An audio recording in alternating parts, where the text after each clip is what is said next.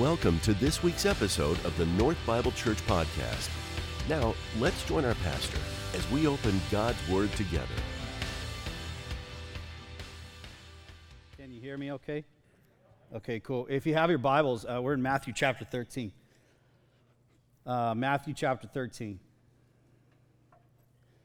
If you don't have a Bible, the scripture's up here on the screen. I'd encourage you to look on with somebody with you just so you can track along with us this story that we're going to read that Jesus tells. When you're there, just look up at me and I'll know. You got it in front of you?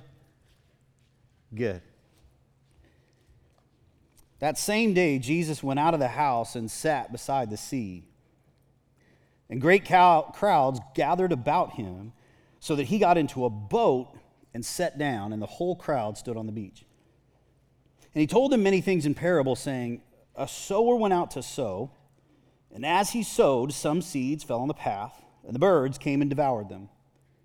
Other seeds fell on rocky ground, where they did not have much soil, and immediately they sprang up, since they had no depth of soil. But when the sun rose, they were scorched. Since they had no root, they withered away. Other seeds fell among thorns, and the thorns grew up and choked them. Other seeds fell on good soil and produced grain, some 100-fold, some 60, some 30. He who has ears, let him hear. Then the disciples came to him and said to him, why do you speak to them in parables? And he answered, to you it has been given to know the secrets of the kingdom of heaven, but to them it has not been given. For to the one who has, more will be given, and he will have in abundance. But from the one who has not, even what he has will be taken away. This is why I speak to them in parables. Because seeing they do not see, and hearing they do not hear, nor do they understand. Indeed, in their case, the prophecy of Isaiah is fulfilled that says, you will indeed hear, but never understand. You will indeed see, but never perceive. For this people's heart has grown dull. And with their ears they can barely hear. And their eyes have closed, lest they should see with their eyes and hear with their ears and understand with their heart, and in turn I would heal them. But blessed are your eyes, for they see, and your ears, for they hear. For truly I say to you, many prophets and righteous people longed to see what you see and did not see it, and to hear what you hear and did not hear it. Hear then the parable of the sower. When anyone hears the word of the kingdom and does not understand it, the evil one comes and snatches away what has been sown in his heart. This is what was sown along the path. As for what was sown on rocky ground, this is the one who hears the word and immediately receives it with joy, yet he has no root in himself, but endures for a while. And when tribulation or persecution arises on account of the word, immediately he falls away. As for what was sown among thorns, this is the one who hears the word, but the cares of the world and the deceitfulness of riches choke the word, and it proves unfruitful. As for what was sown on good soil, this is the one who hears the word and understands it. He indeed bears fruit and yields, in one case 100-fold, in another 60, and another 30. This is the word of the Lord. Here's what we're talking about today. Here's kind of our main point that we're going to drive at through our time together is how we perceive Jesus impacts how we receive Jesus. So how we perceive Jesus impacts how or even if we receive Jesus. You ever misidentified somebody somewhere and hollered out to them and they turn around and it's not the person you thought it was? That ever happened to you? It happened to me at the grocery store a couple weeks ago. I saw my wife's niece or something. She's like 17 years old. Her name's Brielle. I got the kids in the back of the car. We're leaving the grocery store. Brielle's walking in the grocery store. I'm like, Brielle, what's up, girl? And it turns around, and it's not Brielle. So now I'm the weird middle-aged dude with kids in the back hitting on some random girl at the grocery store. Got out of there before they called the police. When I was a kid, I went to a church camp. I was leading worship for this church camp, and it was right when the first Star Wars came out with Queen Amidala. You remember that? And they had all these big cardboard cutouts of like stormtroopers and Darth Vaders or whatever. And one of the cutouts was of Queen Amidala. Natalie Portman played this character. It's like a 7.5-foot tall cutout. And at the end of this church camp, they were giving them away. They didn't need them anymore. So I took Queen Amidala and took her home. 11:30 at night, I get in my house, I put her in my living room, I go to bed, I get up the next morning, and I was 16, so the next morning meant like 2. I come out in the living room, and my dad is sitting at the kitchen table, and he goes, "Hey, man, would you watch where you put that Queen Amalfitano or whatever her name is?" I said, "Sure, what happened?" Now, I don't know, Natalie Portman's not like super intimidating, but she's like some kind of alien queen, essentially. And start with, she had her costume and full makeup on and a big staff and some other stuff, right? So I said, "What happened, Dad?" He said, "Well, about 2 o'clock in the morning, I came out to get a glass of water. I flipped on the lights, and there was this person about to kill me in the living room. 8-foot tall alien about to kill me." And I said, "Were you scared?" This is what my dad says, awesome. I said, "Were you scared?" And he said, "No, son." I breathed a big, deep sigh, and I prayed out loud, "Oh, God, take care of Sandy." That's my mom. I felt so awful. My dad wasn't even scared. It was just, take care of my family. This is it. This is the day I'm going to die. Don't laugh at me. Could have been a stormtrooper, right? My dad could have died of a heart attack right there. See, sometimes we misperceive people, and when we misperceive them, we don't receive them, or in some cases, they don't receive us because we misidentify them. The story that Jesus tells is called a parable. That word parable comes from 2 Greek words. One of them means to throw. It's the verb to throw. And the other one means alongside. So what Jesus does is he takes not a fable where animals talk, not an allegory like Tolkien writes or whatever, like The Lion, the Witch, and the Wardrobe, where every little thing means something. He tells kind of a story from real life, and he throws it alongside a spiritual truth because he wants us to understand that spiritual truth. And in this particular case, what he's instructing us about is that how we perceive him impacts whether or not we receive him. You've probably already picked it up from the parable. It's 4 different individuals who respond differently to the word of the gospel, the good news about Jesus. And it's been fascinating for me as we've talked through parables the last couple of weeks. I feel like I'm reading these parables for the first time again. I feel like, when I go in and study them, I'm like, these things are just coming out in a new and a fresh way for me, especially because of the context of the parable. And so I know that we can kind of get to this point and we can interpret it like, hey, this soil rejects the word, and this soil, it grows up and it gets cut off, and in this particular case, the thorns of the world choke it out, and in this particular case, it's received, and it's 30, 60, or 100-fold crop. And if you've been in church a little while, you can probably, hey, it's the parable of the soils. I mean, we could do this in 3-5 minutes, and then we could all go to lunch. But there's something far deeper and far richer going on here. We've been talking about it for the last couple weeks, that every parable is intrinsically Christological. That is to say, Jesus is teaching us something about whom? Himself. He wants us to know something about himself, and he wants us not to misconstrue who he is and misperceive who he is, because if we misperceive who he is, we will fail to receive who he is. Are you tracking with me? Okay, so somebody say yes, you're tracking with me. Are you tracking with me? Okay, finally, somebody talking back to me. I love that. All right, so here's what we need to do before we step into these 3 different soils.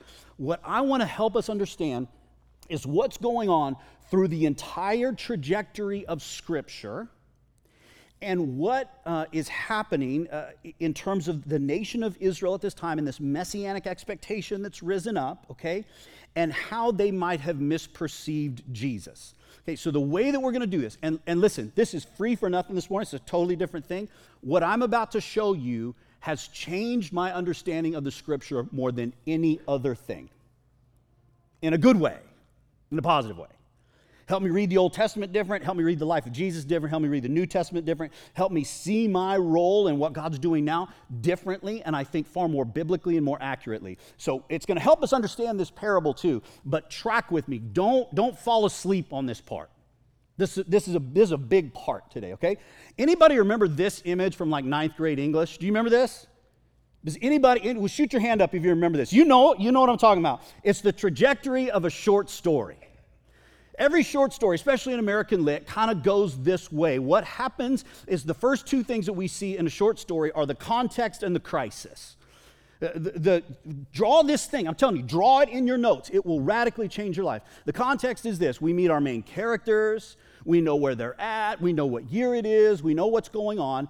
And then our protagonist, our main character, encounters some kind of a personal crisis, right? There's a death. They fall in love. Like whatever the thing is. If you fall in love, that's a crisis. Okay, so they encounter some kind of a personal crisis, and then some of you are already going, maybe even ninth grade English teachers in the room are like, this is the best church service I've ever been to. This is great, okay?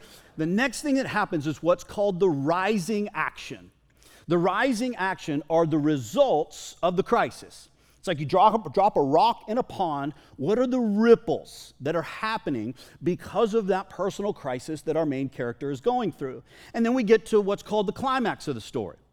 Something changes, something happens, and it's a radical turn in the life and kind of trajectory of this main character. And then so what we see on the back end of a short story is two big things. One, the falling action, and finally the resolution.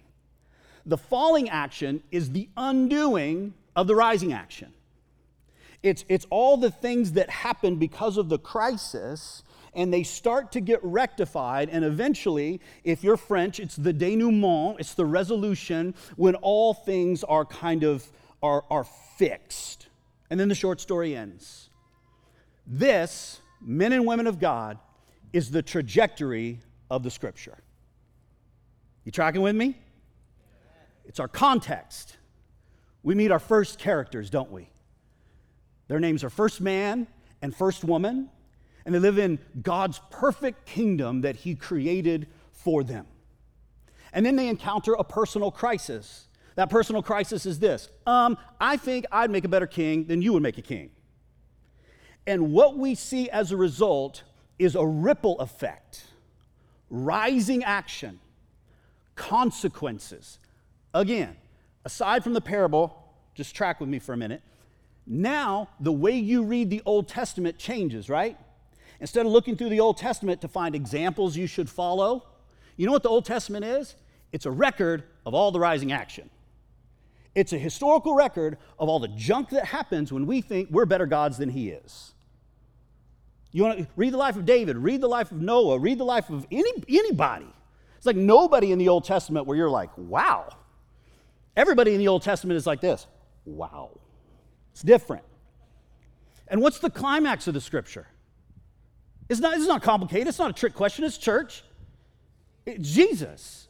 We're going to represent it with a cross up here, but it's not just the cross itself, but it's the life, death, and resurrection, the incarnation of God Himself coming in the flesh, and the cross and the resurrection happen, and then we start to experience the falling action, the undoing of all the consequences and the ripple effects that we've been tracking with now for hundreds of years by the time Jesus comes around, right?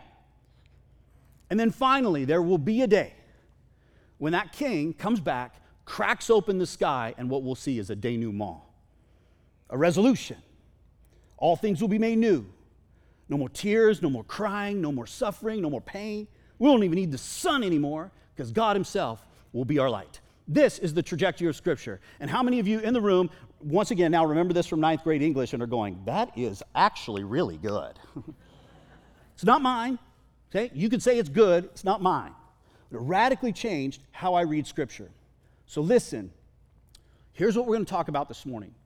We're going to talk about three individuals that Jesus is trying to help us understand in this Scripture that do not receive Him because they misperceive Him. They do not receive Him because they misperceive Him. And the first is represented by hard soil, a hard heart.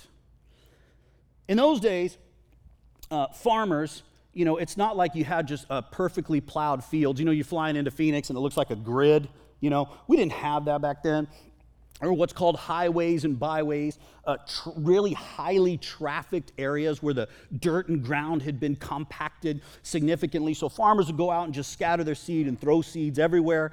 And some of them, Jesus said, fell on the hard soil, the highway, the place that it had been trafficked. And because it doesn't sink in at all, immediately birds snatch it up. So this is a twofold thing that Jesus says when he explains this parable. He says, first, it's the hardness of your heart because the seed does not go anywhere. Second, the evil one snatches it away. I've got a little bit of experience with birds snatching stuff away. Do you know that at SeaWorld, they sell you the little fish and you can go feed the dolphins? You done that thing before? Yeah, Craig, you have? Yeah. So I'm feeding the dolphins. They sell you a little thing of fish, little tiny fish, and you go feed the dolphins. And I'm feeding the dolphins. And all of a sudden, I swear on my life, a 29-pound seagull descends on me like Armageddon, hits me in the head, boom, snatches my fish, and they're gone. And he adds insult to injury. He, she, I wasn't close enough. I don't know. So he adds insult to injury, sits like 8-10 feet away, and is just eating my fish. Like looking at me like, ha ha, I got you, Hatsaracha. Like, you weren't watching. So this is what I did. It was not one of my finer moments. I just want you to know. I was 16. I wasn't thinking. I had an extra shirt with me. I took it out. It was wet from one of the rides. I rolled it up real tight like this, and I popped that little sucker. Feathers went everywhere. Boom! Unfortunately, there was some staff from SeaWorld that perceived the whole thing and did not misperceive it. It's always the second guy. It's always the retaliation, right, that gets in trouble. So they politely invited me to secure alternative entertainment for the rest of the afternoon. That's a polite way of saying they kicked me out of SeaWorld. I had to tell my mom that story yesterday because she always listens to my sermons after the fact. I'm like, Mom, you know I got kicked out of SeaWorld when I was 16. I don't want you to hear it for the first time when you listen to the sermon. This is what happens to the seed that is the gospel, the good news about Jesus, for those whose hearts have been hardened. Now the question is, what is the misperception that has happened with these individuals that has so hardened their heart? Now this is where the context of the passage is absolutely critical. I would strongly encourage you to go back this afternoon and read the entirety of Matthew chapter 12. There's a couple of groups of people that Jesus is talking throughout Matthew chapter 12, and then when he begins to tell this story, all of those groups of people are still present. One of them is the Pharisees. It's the religious leaders. These were professional Messiah watchers.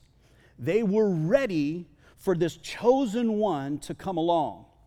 And in preparing themselves, they had so concentrated on personal holiness that they not only obeyed all of the rules of the Old Testament, but they added another 700 for themselves. Can you believe that? Try it this afternoon. Like, just go back and read all the rules of the Old Testament. Try to obey them all for like a day. You wearing a poly cotton blend today?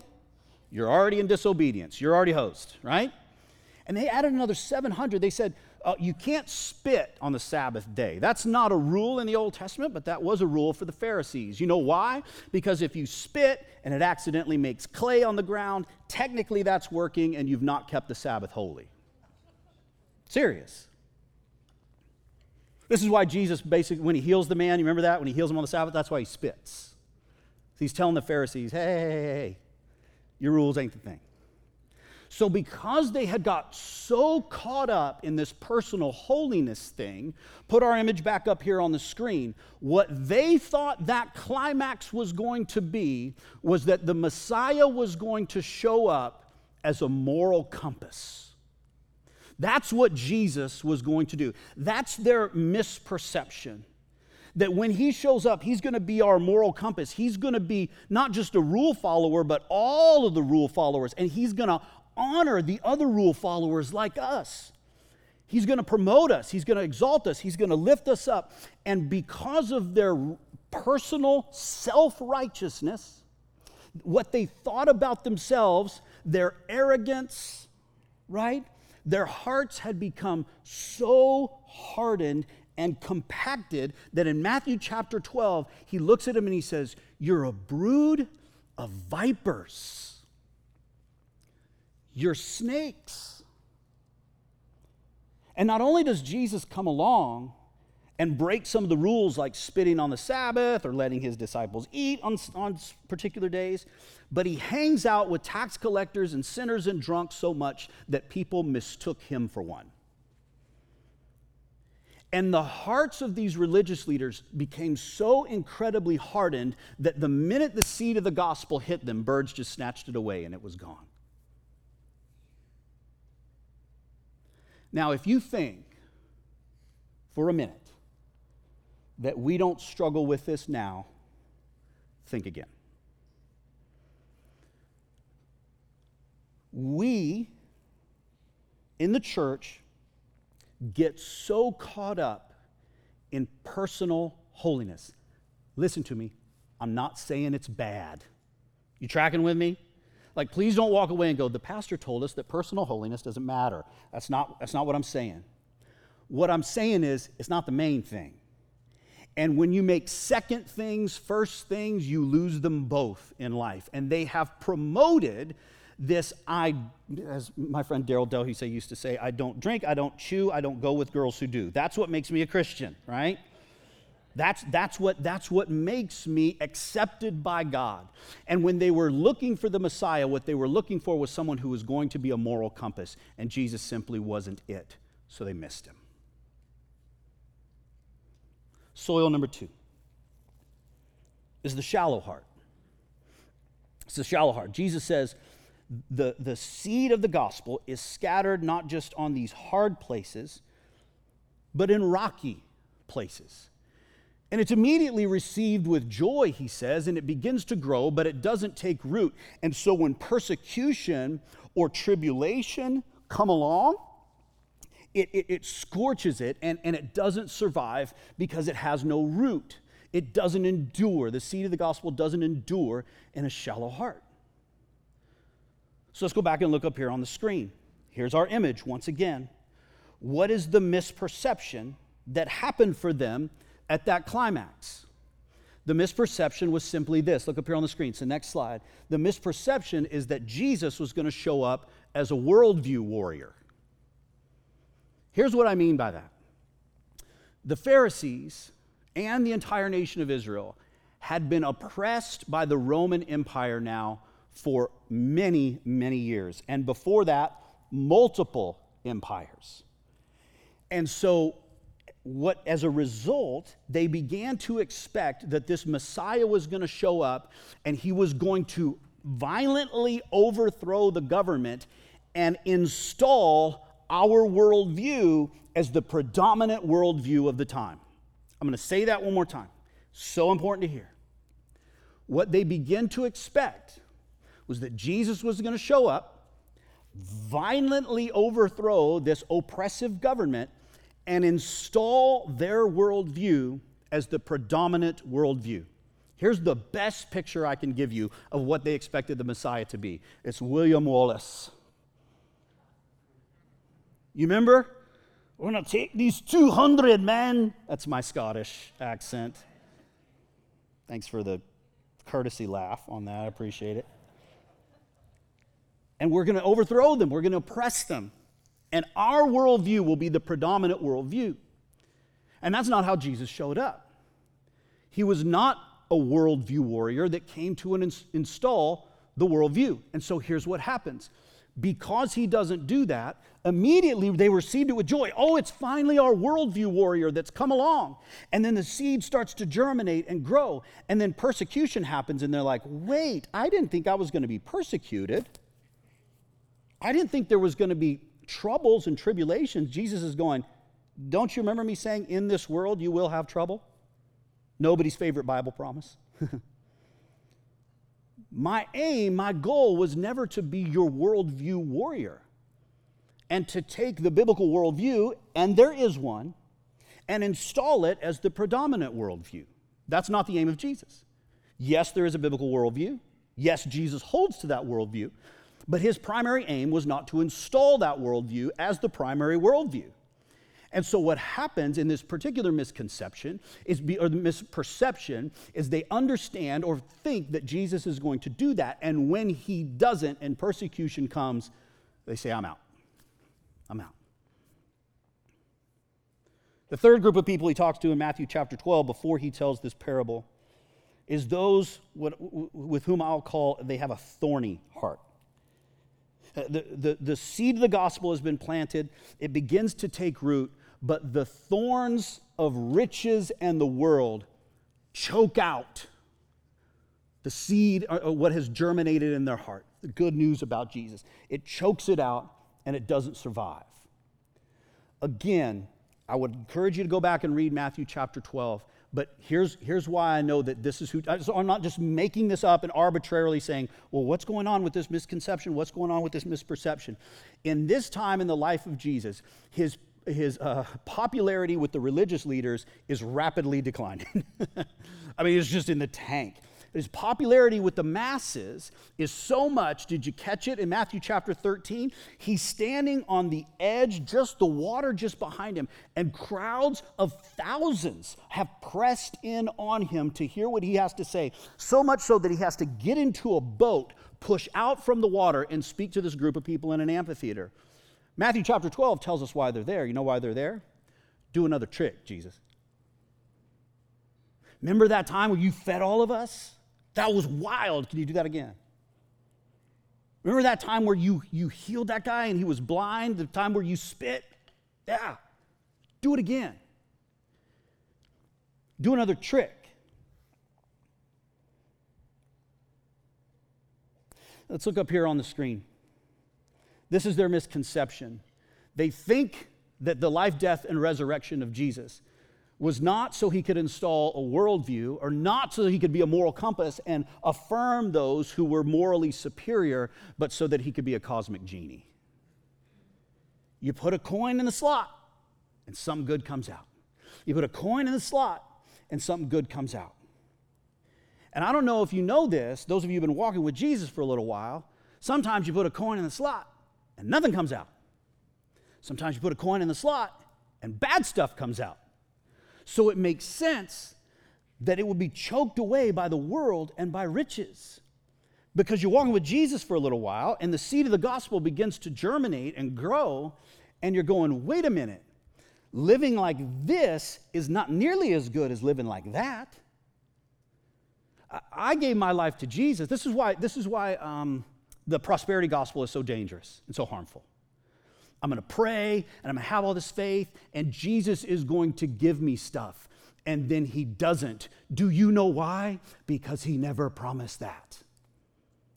And then you go, well, I can get all my riches and worldly things over here, and those thorns choke out the gospel. And that misperception causes all three of these soils to not receive Jesus. Ultimately, the parable of the soils teaches us that many will perceive the kingdom, but only good soil receives it. That many will perceive the kingdom, but only good soil receives it. Those who feel morally superior, it just hits a hard heart. Those who think Jesus is going to install a worldview, he doesn't, because he never promised to do that. Those who think Jesus is going to be their cosmic genie, they're going to put a coin in a slot, and he's going to give them good things. The world and the riches choke out the word of the gospel, and it's gone. And Jesus looks at his disciples and he says, to you have been given the secrets of the kingdom. You understand this. In other words, you're the good soil. So here's what I want to do with our time remaining, and we don't have much time, is I want to talk about two critical characteristics of good soil.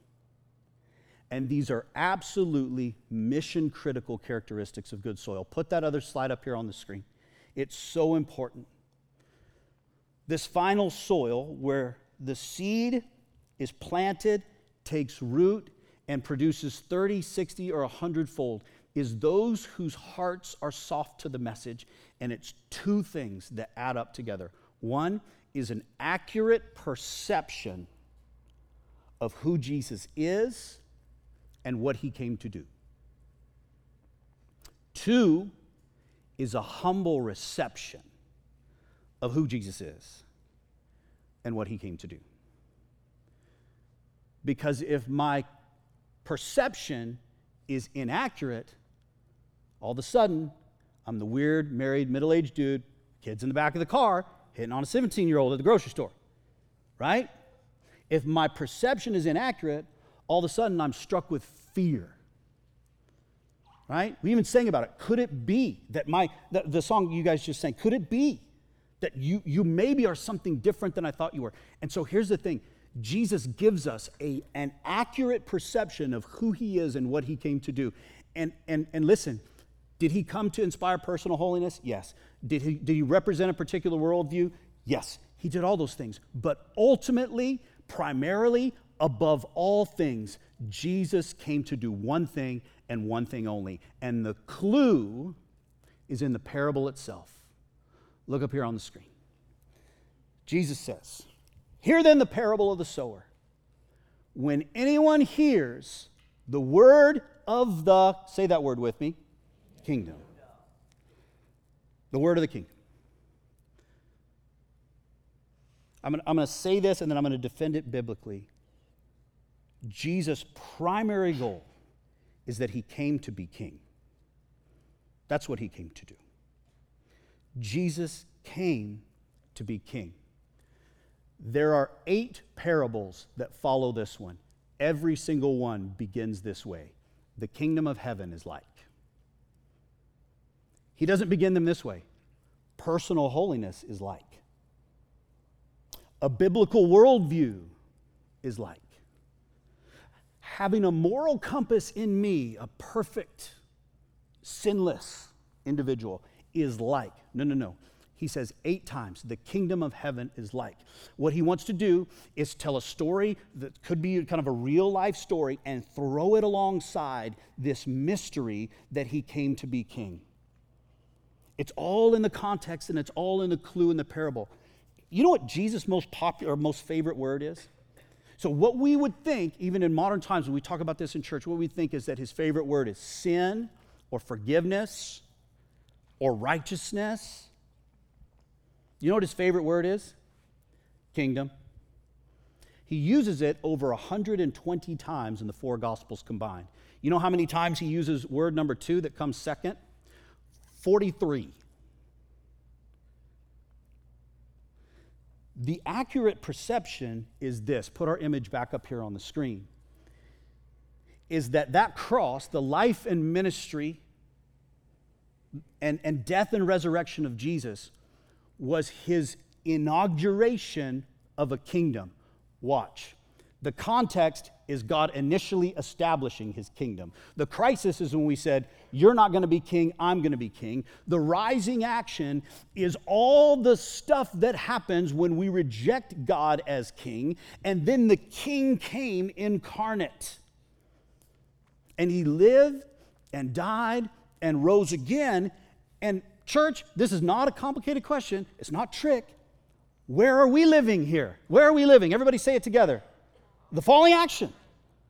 The resolution hasn't happened yet. So here's the deal. If we think Jesus is a moral compass, then we think our primary job as the church is to display personal holiness. It's your job, but it's not primary.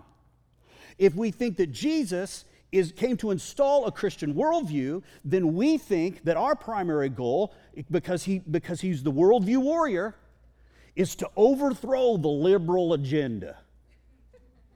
Right?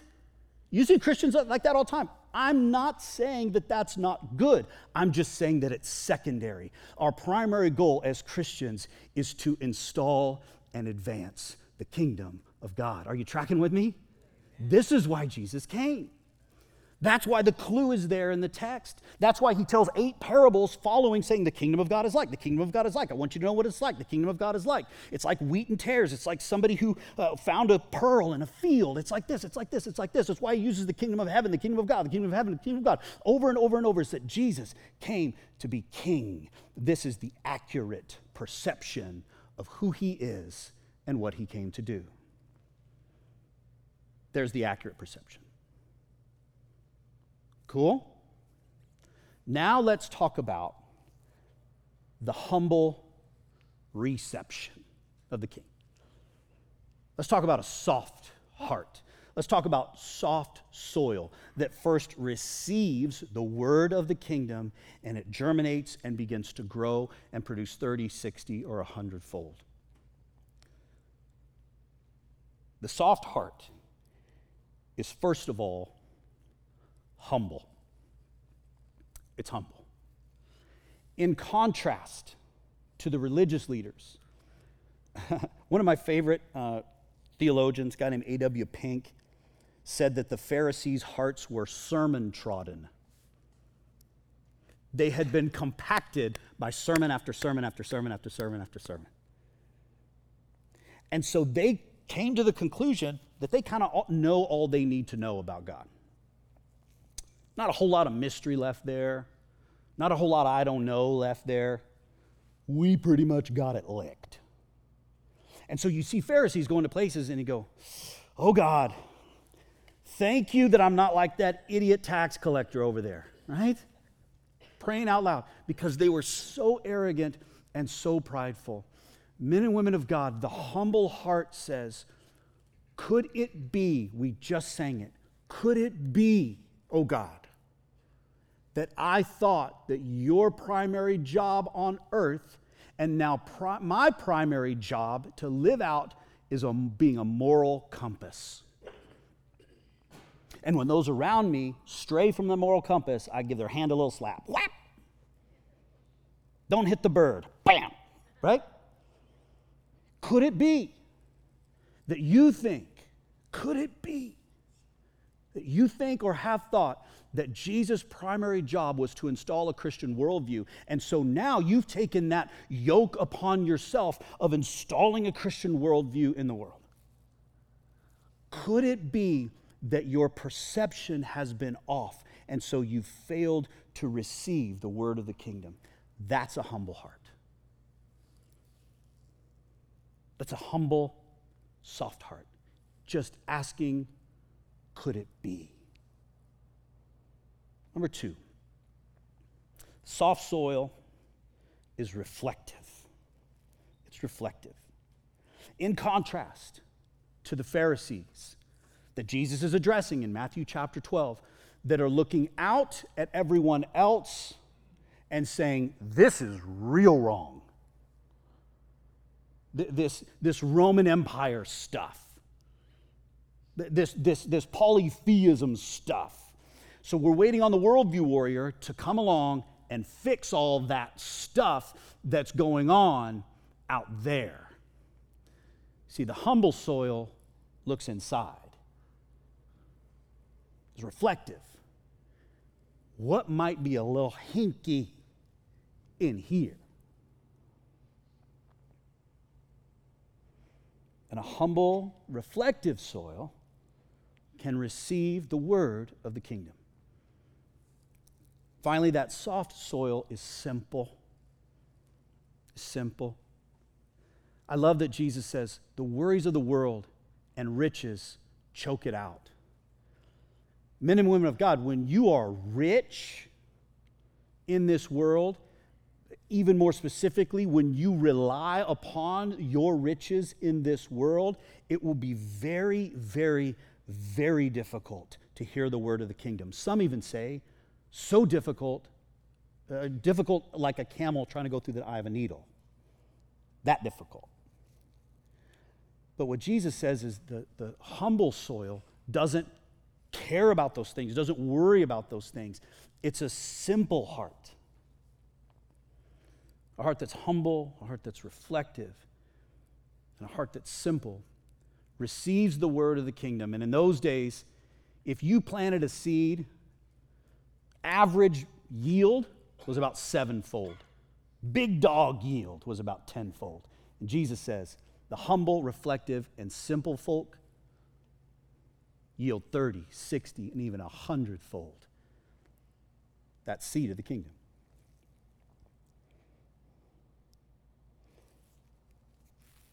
Friends, I'm going to tell you one more story about Jesus, and then we're going to wrap. Because again, these parables are intrinsically Christological. Jesus is teaching us something about himself. Yes, he's teaching us something about what it means to receive the word of the kingdom, truly receive it, and let it grow and bear fruit. In advance of that resolution one day, yeah, he's teaching us that. But ultimately, he's teaching us that his kingdom and that who he is as king, check it, is humble and reflective and simple. That's why he showed up to a 14-year-old girl with an unwanted pregnancy. This is why he wasn't born in a throne room, but he was born in a horse trough. This is why he wasn't a politician or senator, president, or rich, but he was an obscure carpenter from a town called Nazareth. People used to say, how could anything good come from Apache Junction? Sorry, Nazareth. Sorry, I was Freudian slip there. Some of you have drove all the way here from Apache Junction. You're like, this stinks. I'm going home. Well, you and Jesus have something in common. This is why he showed up this way. This is why when the Pharisees bring a woman before Jesus who's been caught in adultery, quite literally caught in the act of adultery, maybe even not clothed when they bring her before Jesus. I don't know what happened to the man. I'm always curious about that. They bring this woman before Jesus and they say, Jesus, the Bible says she should be killed for this. She should be stoned for this. What do you say? And to that hard heart, to that thorny heart, to that choked out heart, to that shallow heart, you know what Jesus says? Nothing. He doesn't say jack. He bends down and starts to write in the dirt. Please wonder what he wrote. The Bible doesn't tell us. Then he stands up and he looks at these men before him with hard hearts because they were morally superior, with thorny hearts because they were concerned about the world, with shallow hearts because they expected that Jesus would install this worldview and she'd be stoned for it because that's the worldview. And he says, I'll tell you what, if you've never done anything wrong, you never made a mistake, you get to throw the first rock. And the Bible says they begin to drop their rocks and walk away. But it adds this one very interesting caveat. From the oldest to the youngest. I'm not old. At least I don't think I am. Compared to some of you, I'm spring chicken. Compared to others of you, I might die this afternoon. I don't know, I will tell you this, as I get older, and as the plow of God's goodness in my life breaks up a hard heart, I'm far more comfortable saying, I don't know. God's a mystery. I don't know. I'm far more comfortable saying, could it be that my conceptions about Jesus, my perception about him has been wrong? I'm far more comfortable, far more interested in looking inside rather than outside. I'm far more comfortable with less things so that word of the kingdom could grow in my heart. My invitation to you this morning is simply this: to ask God to till it up for you. To ask him to hit those hard spots in your heart. To remove those rocks and so the seed is not planted in shallow soil. To weed out those thorns that are choking the word of the kingdom. Listen, men and women of God, that's the only way forward. You can't do anything to create that soft heart within you. But as we age, and that plow hits it over and over and over again, the word of the kingdom takes root, sprouts, and yields 30, 60, and 100-fold. And one day, guess what? Farmer's coming back. And not as a humble carpenter this time, or as a farmer, but as a king. and he's going to gather up all of his crops. And we'll live in resolution for eternity. Let's pray. Holy Spirit of God, only you. Only you can deepen those shallow places. Only you can tear out those thorns. Only you can break that morally superior, hardened ground in our hearts. And so we ask that you would do so that we could yield 30, 60, and even an 100-fold.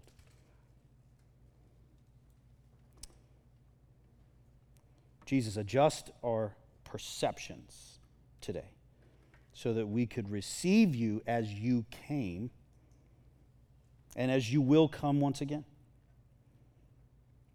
as King.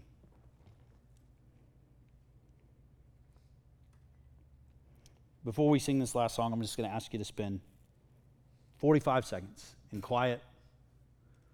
Just ask God to speak to your heart. And then we'll stand and respond in song.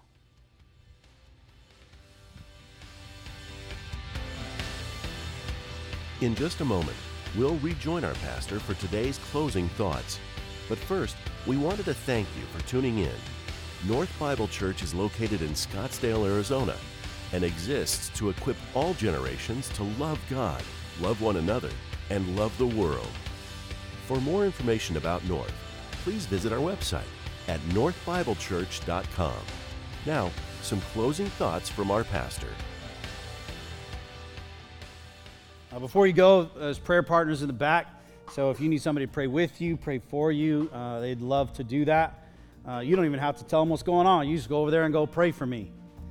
Or you just go over there and stand there, and then they'll pray for you, right? Just walk over there. We'd love to do that. My prayer for you this week is that God would continue to clear up misperceptions so that you can continue to receive the word of the kingdom in your own heart. May the Lord bless you and keep you. May the Lord make his face to shine upon you and give you peace. Have a fantastic Sunday. We'll see you next week.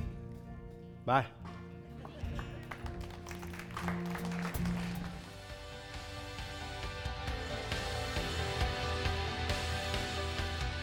Thank you for joining us for this week's message.